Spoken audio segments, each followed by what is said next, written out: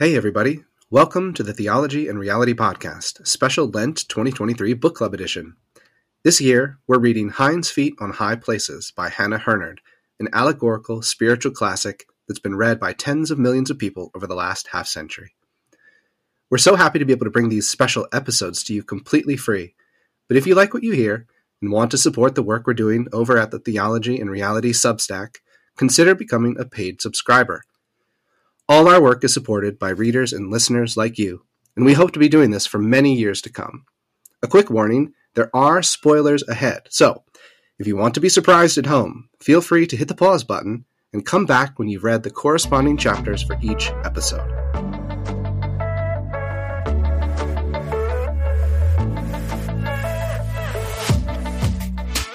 Hi everyone, we're back with our Lenten book club on Hind's Feet on High Places.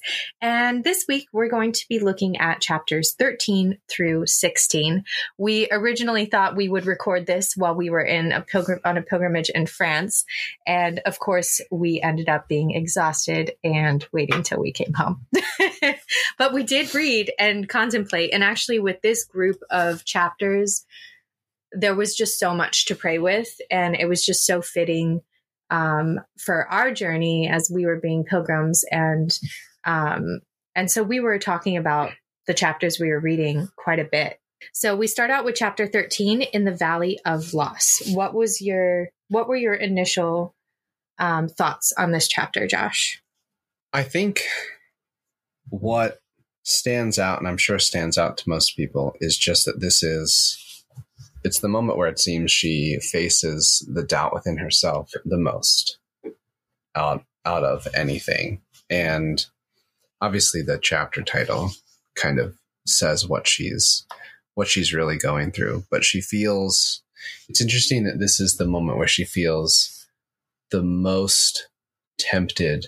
At least it seems to me, maybe I'm reading too much into it, but it seems like this would be the moment she seems most tempted to abandon the journey after she's gotten this far, right? And there have been plenty of moments along the way, I think, where she feels tempted to give up, but this seems to be the one that is most relatable in a sense, because she's accomplished so much and yet still feels at this point like she hasn't reached what she's actually been searching for. And so it's almost like, after doing so much work and climbing and going so far and dealing with so much, I've still not reached the end. I mean, what's really the point? Right.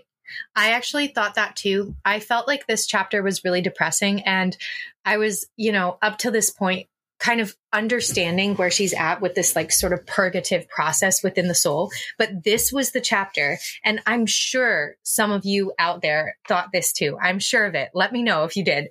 At this point, I kept thinking, especially relating this journey to the Carmelite journey, where is the elevator of love? Like, when is it going to get easier for her? Because she's striving, but we know there gets to be, there is, I was just thinking about Saint Therese and how she said, I can't do that rough stairwell up. I need to just pop on the lift and go up through love. And so that was what I was contemplating going through this whole chapter, because I kept thinking there needs to be a breakthrough at this point, because she's relying so much on herself and her own efforts. And I think it was a point where she was doubting, but she still clings to him, and she ends up overcoming her doubt with reason and discipline, and even, overcoming it with a sort of radical hope in the midst of her doubts. Well, she reaches the point. It's really interesting because she reaches the point where on one page, she feels like this glimpse down into the valley, into the dark, is like a glimpse into hell. Mm-hmm. And it's almost a despair, not a kind of really sorrowful or emotional despair like you might be tempted to in kind of like a normal course of events where things are going bad, but a real kind of conscious despair where it's kind of a calm despair where it's that seems to be the most real. But just a few pages later, she calls on the shepherd because she feels like there's nothing else to do. And they have this encounter. And what's really, really interesting to me, I think, is that she goes through this process where she realizes she's going to follow. She's not going to abandon the trip, the ascent, or anything else. And she realizes, which is something that everyone hopefully realizes is in their own life at some point, that she's following the shepherd not because of the goods that he's promised her, even though those are good things, but because of his person, right? Himself. So it's not, and I think that's really reflected, for instance, in the, in the act of contrition, for instance, right? Where you repent of something, not just because you don't want to go to the bad place and you want to go to the good place, but because it offends the person that you love, right? So it's not just because of a reward that you might get or some sort of pain you might suffer, but because of the person against whom you sin. And so that's the point that she gets to after they sing the song, they keep walking, and they talk about the altars that have been built. She realizes that what she's doing is essentially, up to this point, she'd been thinking a lot about, okay, I can reach the kingdom of love. I can reach the heights. I'll finally get the hind's feet. I'll be cured. I won't be crippled anymore and things will be fine. And she's at the point now where those things have kind of started to fall away. And she realizes that her focus is really just on the shepherd himself. Mm-hmm. Yeah. It's a beautiful point of a more pure purgation. And that point in her spiritual journey is ultimately rewarded in chapter 14 with a response to that act of love. Mm-hmm. So we get to the place of anointing. Did you have anything else on chapter 13? No, not really. I mean, I think we could probably just sum it up by she realizes, I'm not sure what page it actually is in the book, but she in her own mind, she's speaking to herself and she says, all the time it's suffering to love and sorrow to love, but it is lovely to love him in spite of this. Mm-hmm. And if I should cease to do so, I should cease to exist. And so there's just this sense of genuine illumination, right, in preparation for a union, that there really is nothing but one's love for the one upon whom you rely. Right. And lacking that, there really is a kind of falling away into non-existence. It reminds me of St. John of the Cross talking about how to get to like these high places in the spiritual life, all our desires have to cease so that we desire nothing. And we come to this place of just love, right? Just a pure love of God and his will. And what we see in Much Afraid is this continual death to self, and that leading her to this point. She's dying to herself in this way and in that way, but it's not all at once. And I think that's something to take into consideration, is the gentleness of our God and his mercy and compassion, how he knows each of us and what each of us needs, and how it's these little promptings, these little points of purgation in each of us. And it's part of our life. Our entire life journey is seeking union, right? And like we're trying to get to heaven. And so, but it's a process, and it's just, and that's what her stones remind me of. It's just like one thing at a time, one thing at a time. So the place of anointing, this was my favorite chapter. I basically cried through the whole thing. When we were reading it, I was just weeping afterwards. I feel like there's two categories of people. The people whose favorite chapter is this one, and then the people whose favorite chapter is the 16th chapter with the grave. Which is yours. Yeah. I mean, we'll get to that, but it really does. We're the two type of people. There's two kinds of people. Like, which do you find most interesting? That's really funny. So, yeah. And it wasn't, I think, so let's clarify why. So the reason I liked this chapter was, to me, right away, we get into this sort of like ski lift situation. And that reminded me of St. Therese's elevator situation, where she just talks, Christ here is saying, so for those who don't know, though. Oh, yes. Do you want to give like a 30-second summary? Yeah. So Saint Therese says that the easiest way to get to heaven is by love. So she chose, and she related it to an elevator. And she said, it's like, I can strive and strive and strive to walk up the stairs, or I can just get in the elevator and be brought up the stairs. Mm-hmm. And to be brought up the stairs by elevator is how she relates what it is like to just say, I am just going to love. And that's that. I'm just going to love. And all that follows from that love are the virtues and the actions, because love is proved by action.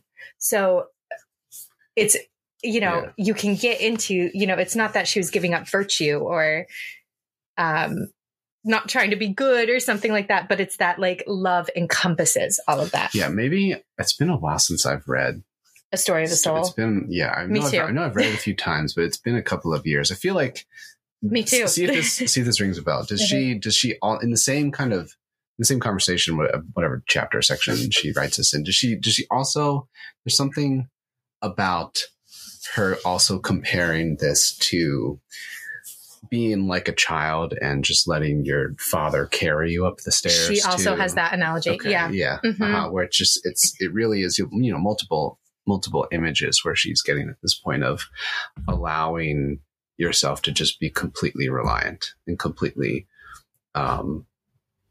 submissive to the movement of grace. Now, right. Like you said, obviously it's not a teaching against our need for active participation and a response to that grace, but it's important to emphasize that first aspect, I think, which is what you're talking about here with you're ski lift calling with it no the ski snow. Lift. Yeah, you're calling it the ski lift. Yeah, I'm calling it the elevator in my mind that I was searching for and waiting for, because and also that point where there's not effort.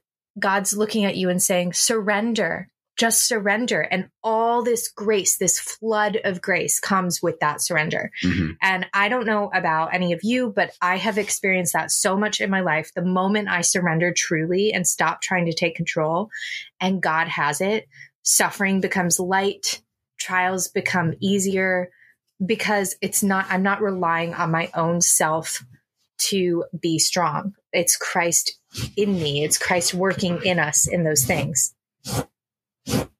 Are we going to say, we can pause that for a second, but no, it's fine. We'll just include it. I'm just wiping off rice cake crumbs from the children everywhere. Sorry to eat upstairs. And so then there's also the waterfall, which was, I loved, like, I just, the flood of water, the beauty, the meadows, and then also seeing all the little, what? Are you laughing at? Okay. I thought you were like, what are you talking about? Yeah, try not to laugh at you. No.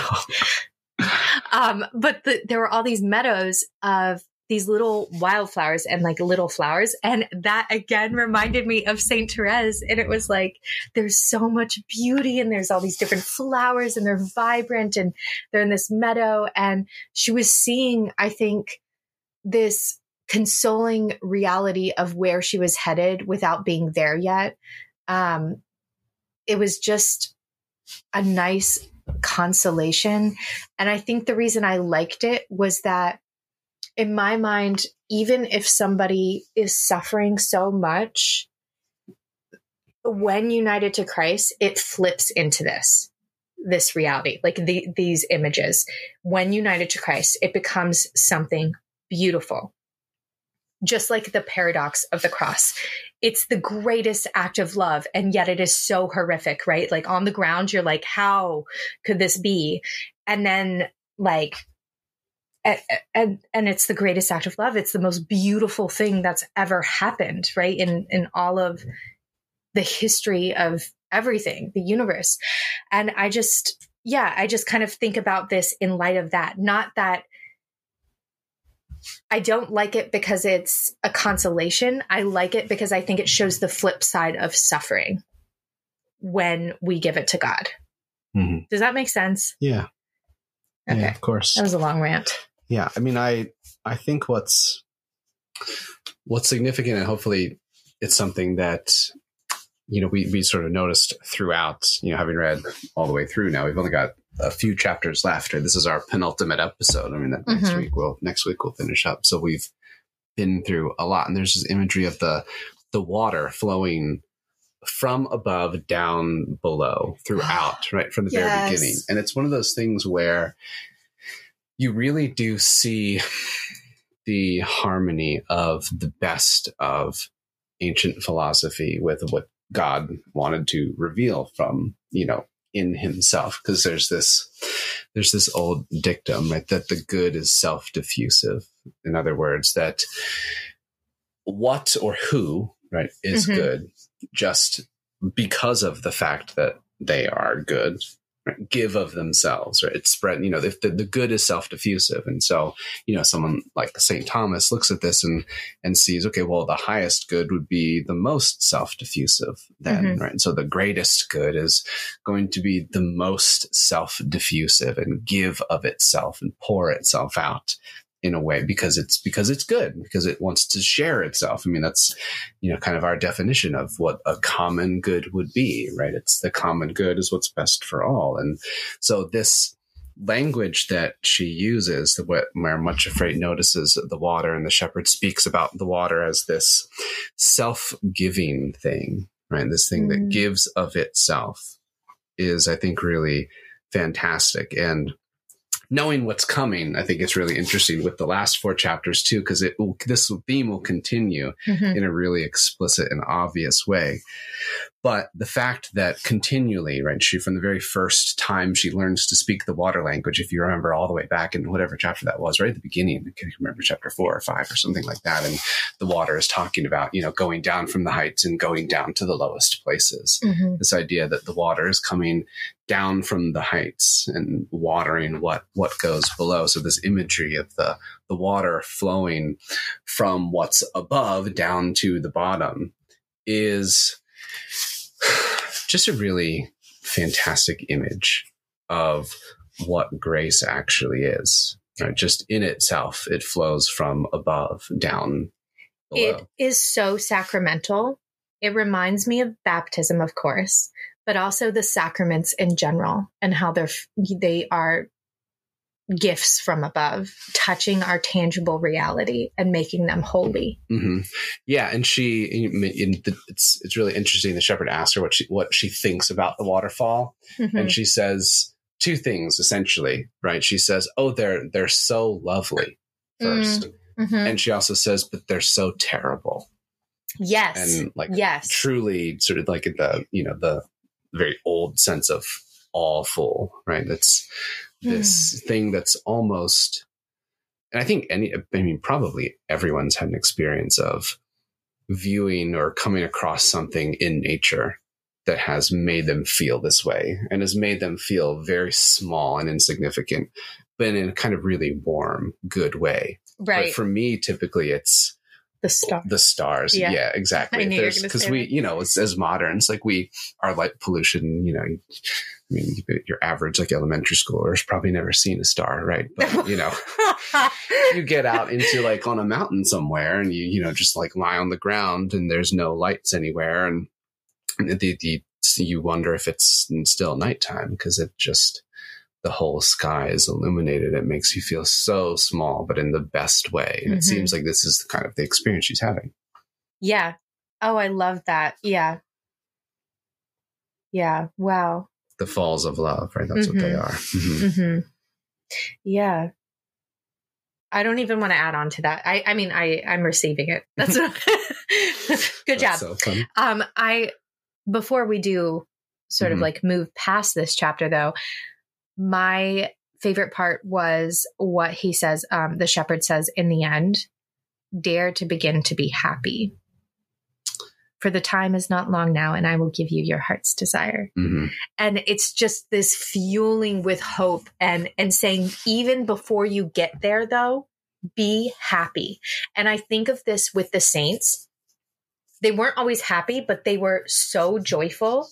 And there's so many people that talk about, meeting really, some of the saints are like really holy people, Mother Teresa, these sorts of people, and they glow. And for me, like I saw that when I would meet with the Discalced Carmelites. Like I always said, there, because I back when I was younger, I was discerning being a Discalced Carmelite, and so I visited a convent, and these nuns were just glowing. And every time I would walk out, I would just feel like I was with these saints, like somebody so angelic.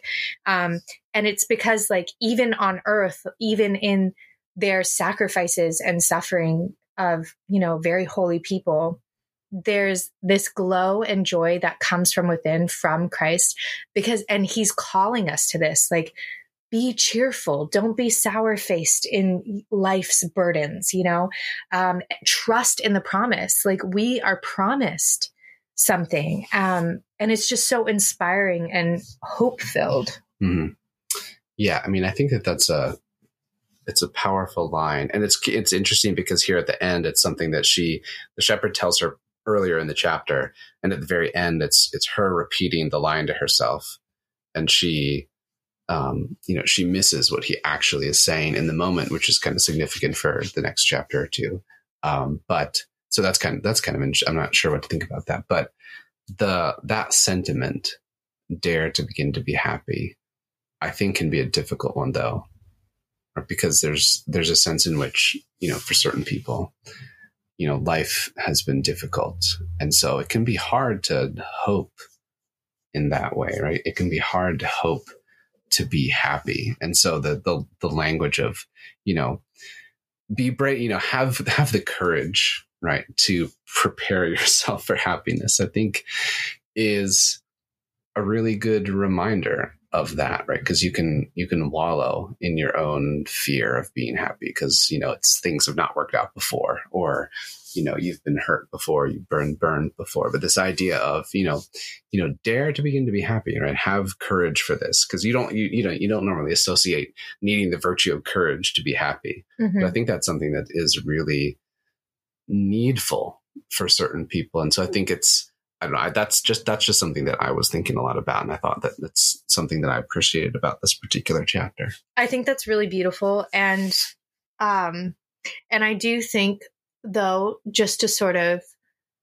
delve into this a little bit further, even with the saints, I don't think they certainly weren't always happy, mm-hmm. right? Like, but there's joy, and joy is, I think that's an important differentiation. Joy and happiness are different. So there's probably, that's probably a good definition of what this is actually talking about, right? This, the attitude of having the courage to be happy is probably a good definition of joy, right? Because you might not actually be happy in kind of like an earthly sort of temporal sense, happy. Right? Yeah, in that kind of way. But putting yourself in the state of having courage to be happy, if it's given to you, right? And preparing yourself and not sort of, making sure you're not jaded or being defensive against happiness because, it's just better if I'm, expecting to be miserable, right? Because that's how things are, right? That's not joy, right? But joy is sort of putting yourself in that attitude of being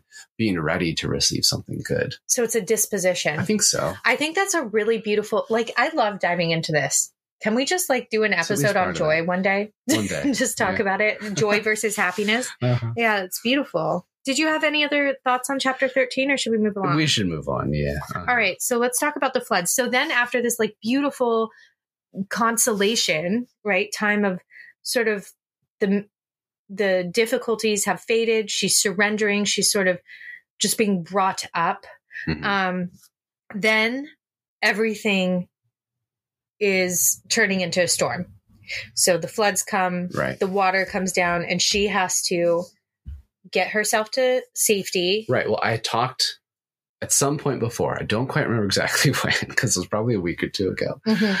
But I remember bringing up something that had happened that reminded me of the story of Abraham and Isaac. And when I did that, I forgot that this chapter existed, where the allegory is extremely explicit, where the voice, actually, it's not even the shepherd, right? It's just the voice, because the shepherd tells her previously, he says, essentially, be prepared to hear a voice and to obey it. Mm-hmm. And she hears the voice.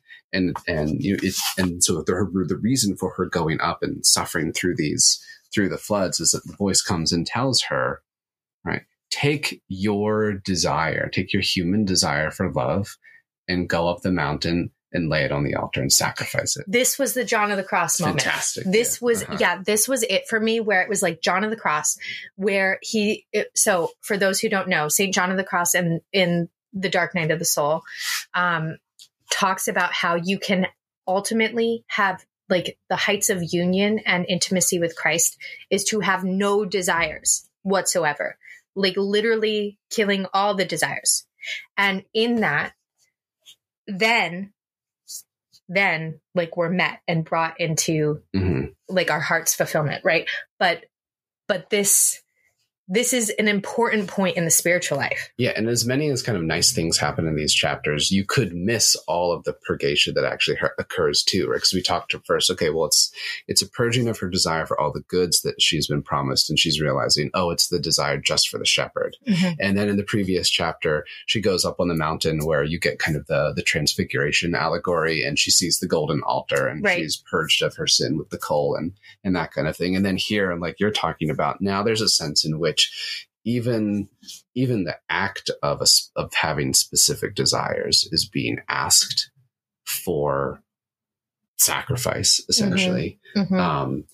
Yeah, I mean, I don't think it's not just, I mean, we've been talking typically about this sort of Carmelite tradition, probably just because that's what we're both most familiar with as far as like the spiritual theology goes. Well, they just are really big spiritual. Yeah, but it's interesting that there's a stream in the Dominican tradition too that does that does the exact same thing. Right, Meister Eckhart, for instance, talks about this, and he says you get to a point, your goal, or there's a sort of peak, pinnacle of the spiritual life where your desires flow, just sort of melt away.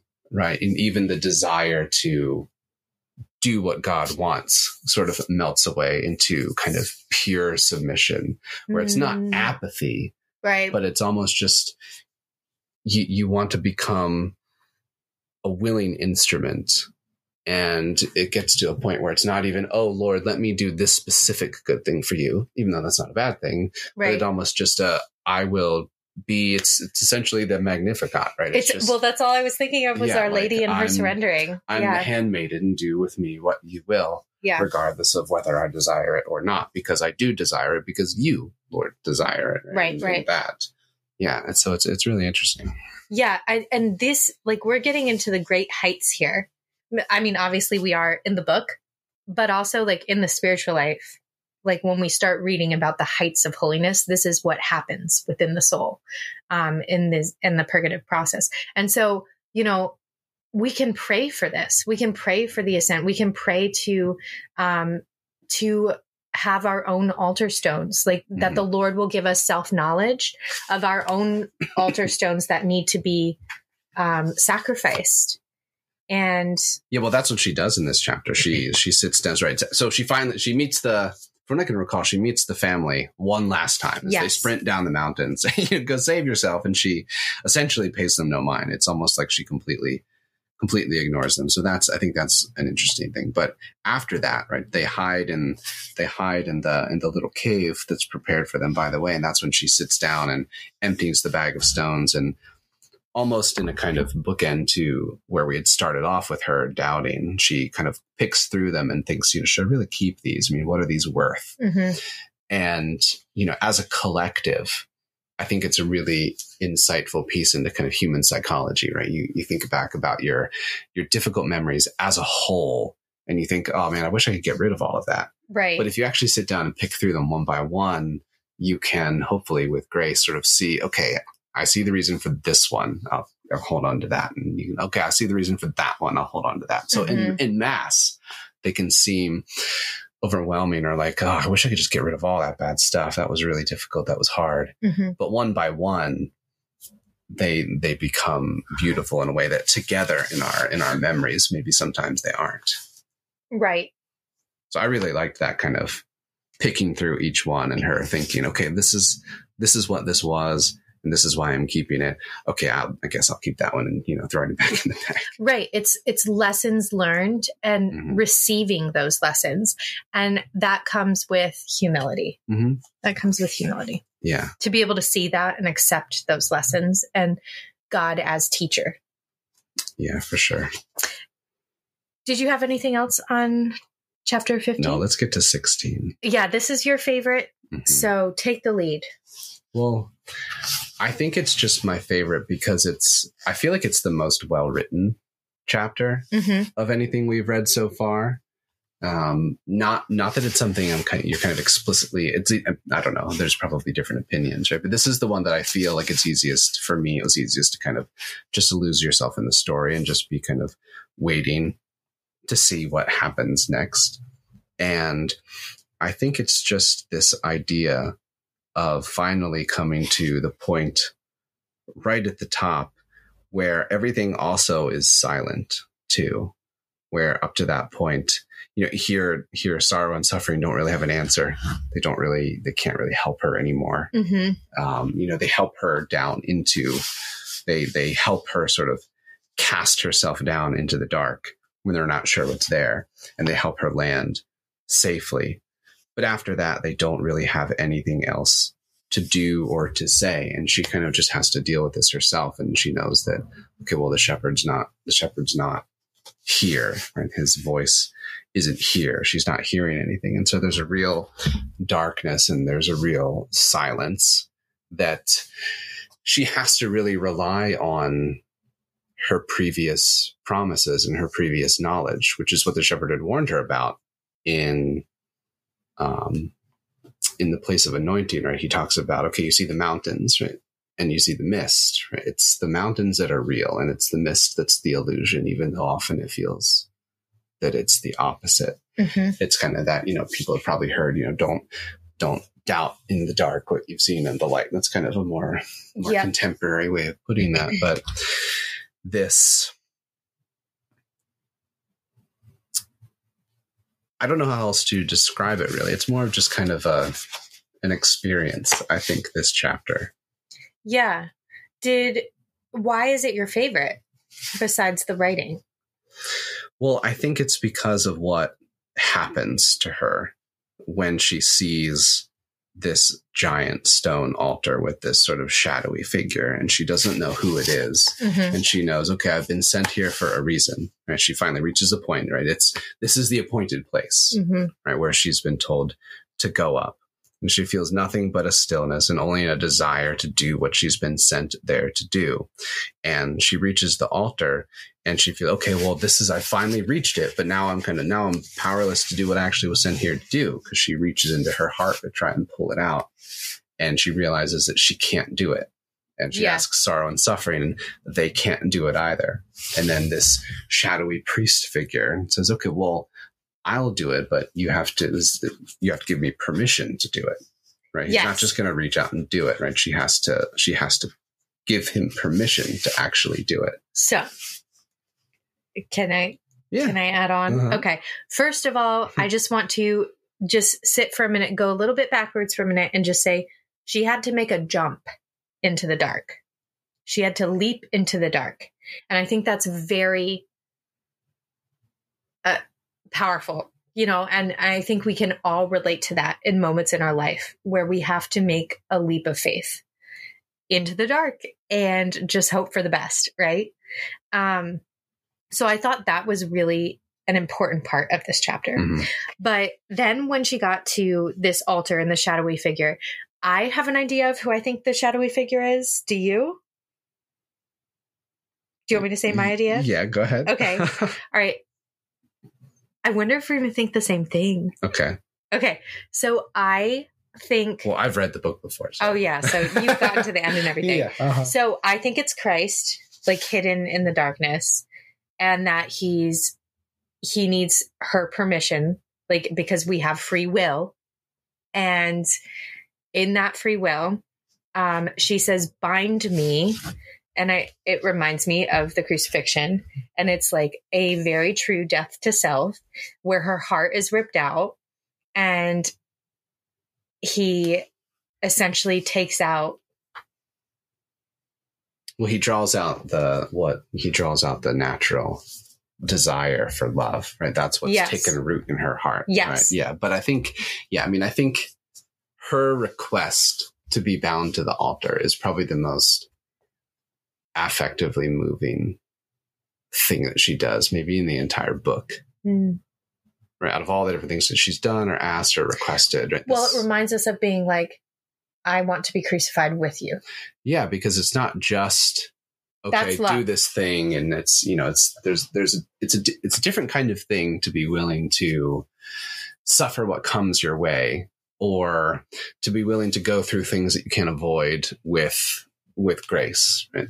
But it's quite a different thing to, of your own free will, suggest the idea that you be bound to an altar, right? Because she realizes she can't do it.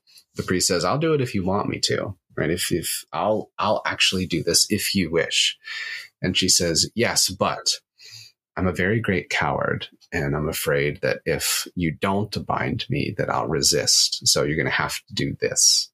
Right. And it's a really fantastic thing. Again, she's almost fulfilling both the roles of both Abraham and Isaac here, right? She's called, like Abraham, up to sacrifice what she loves the most. Mm-hmm. And then at the very last moment, right, in the moment where she actually does what Abraham does, right, in that moment, then she becomes Isaac and she's bound to the altar. Mm-hmm. And she goes through this experience where it's, obviously a very painful thing that happens, but because of what she does, it's successful, right? And then at the very end, she just falls asleep.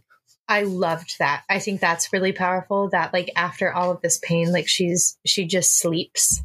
Mm-hmm. She goes to sleep, like, and gets rest. Yeah. But she becomes, she'd been building altars the whole way.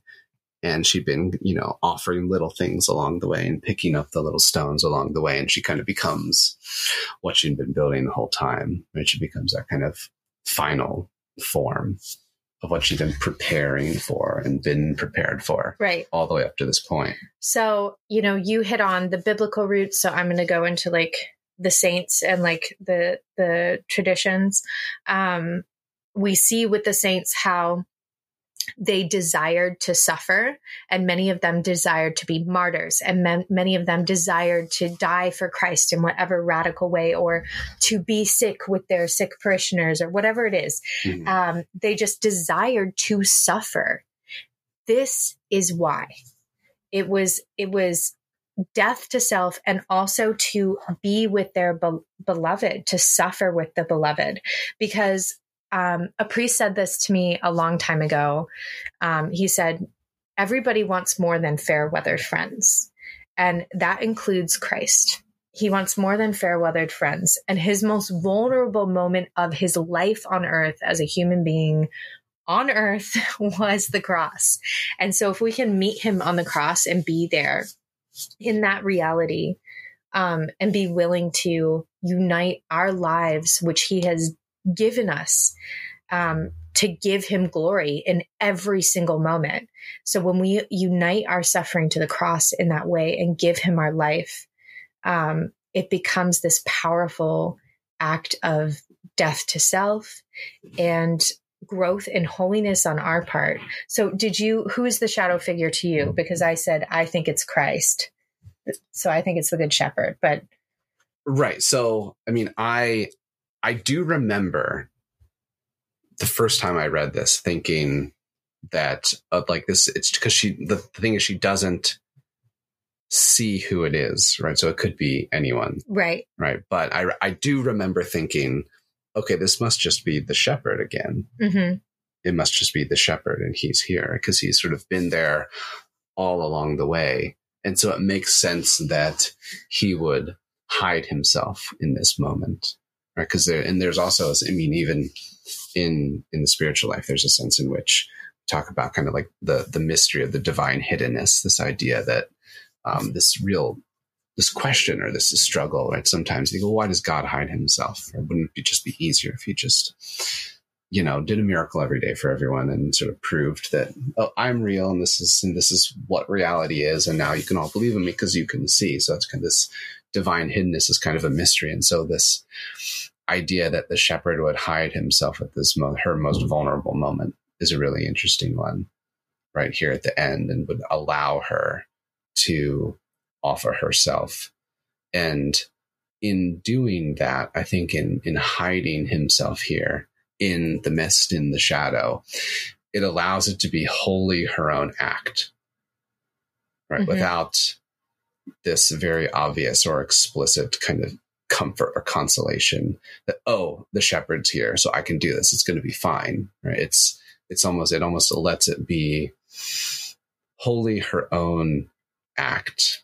Because that's true love. Yeah. Mm-hmm. It has to be our own gift. Right. And it's, and don't get me wrong. It's not when I say wholly her own act, I don't mean from herself. Because if it was just from herself, she'd still be stuck at home, right back in chapter 1. Right. And so it's wholly from the shepherd, but it's wholly from the shepherd in Much Afraid because he's brought her this whole way, and then lets her, at each point you let him, you see the shepherd moves first and moves her, and then she responds. And so even this act that is wholly hers is still ultimately a response to what the shepherd's done to begin with.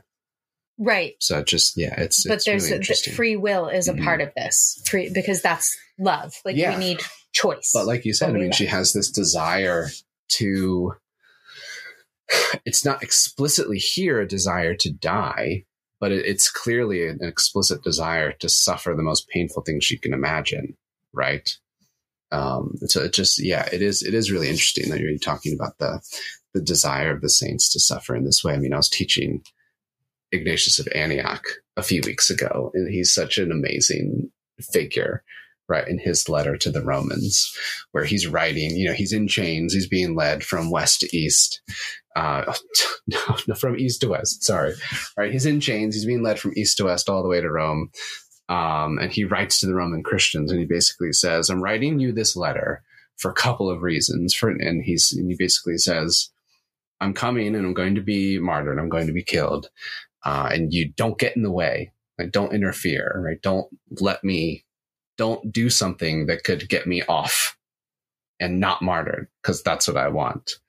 And he also says, and I'm also writing this when I know that I have clarity of mind, so that if I get there and I want to back out, this is proof that that's not actually what I want. Right.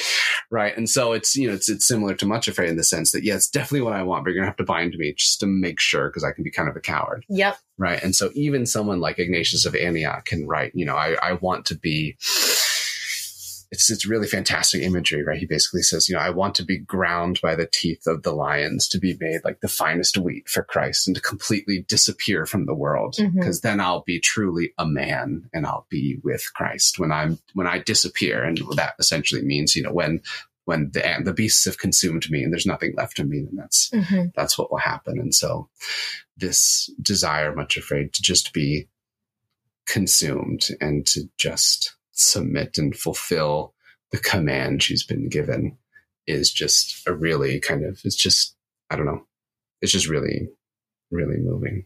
It's profound. And I think we should end there.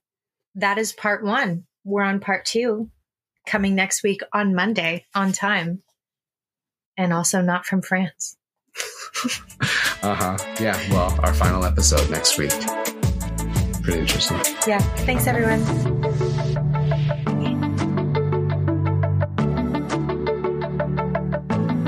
All right, that's the podcast. Thanks so much for listening.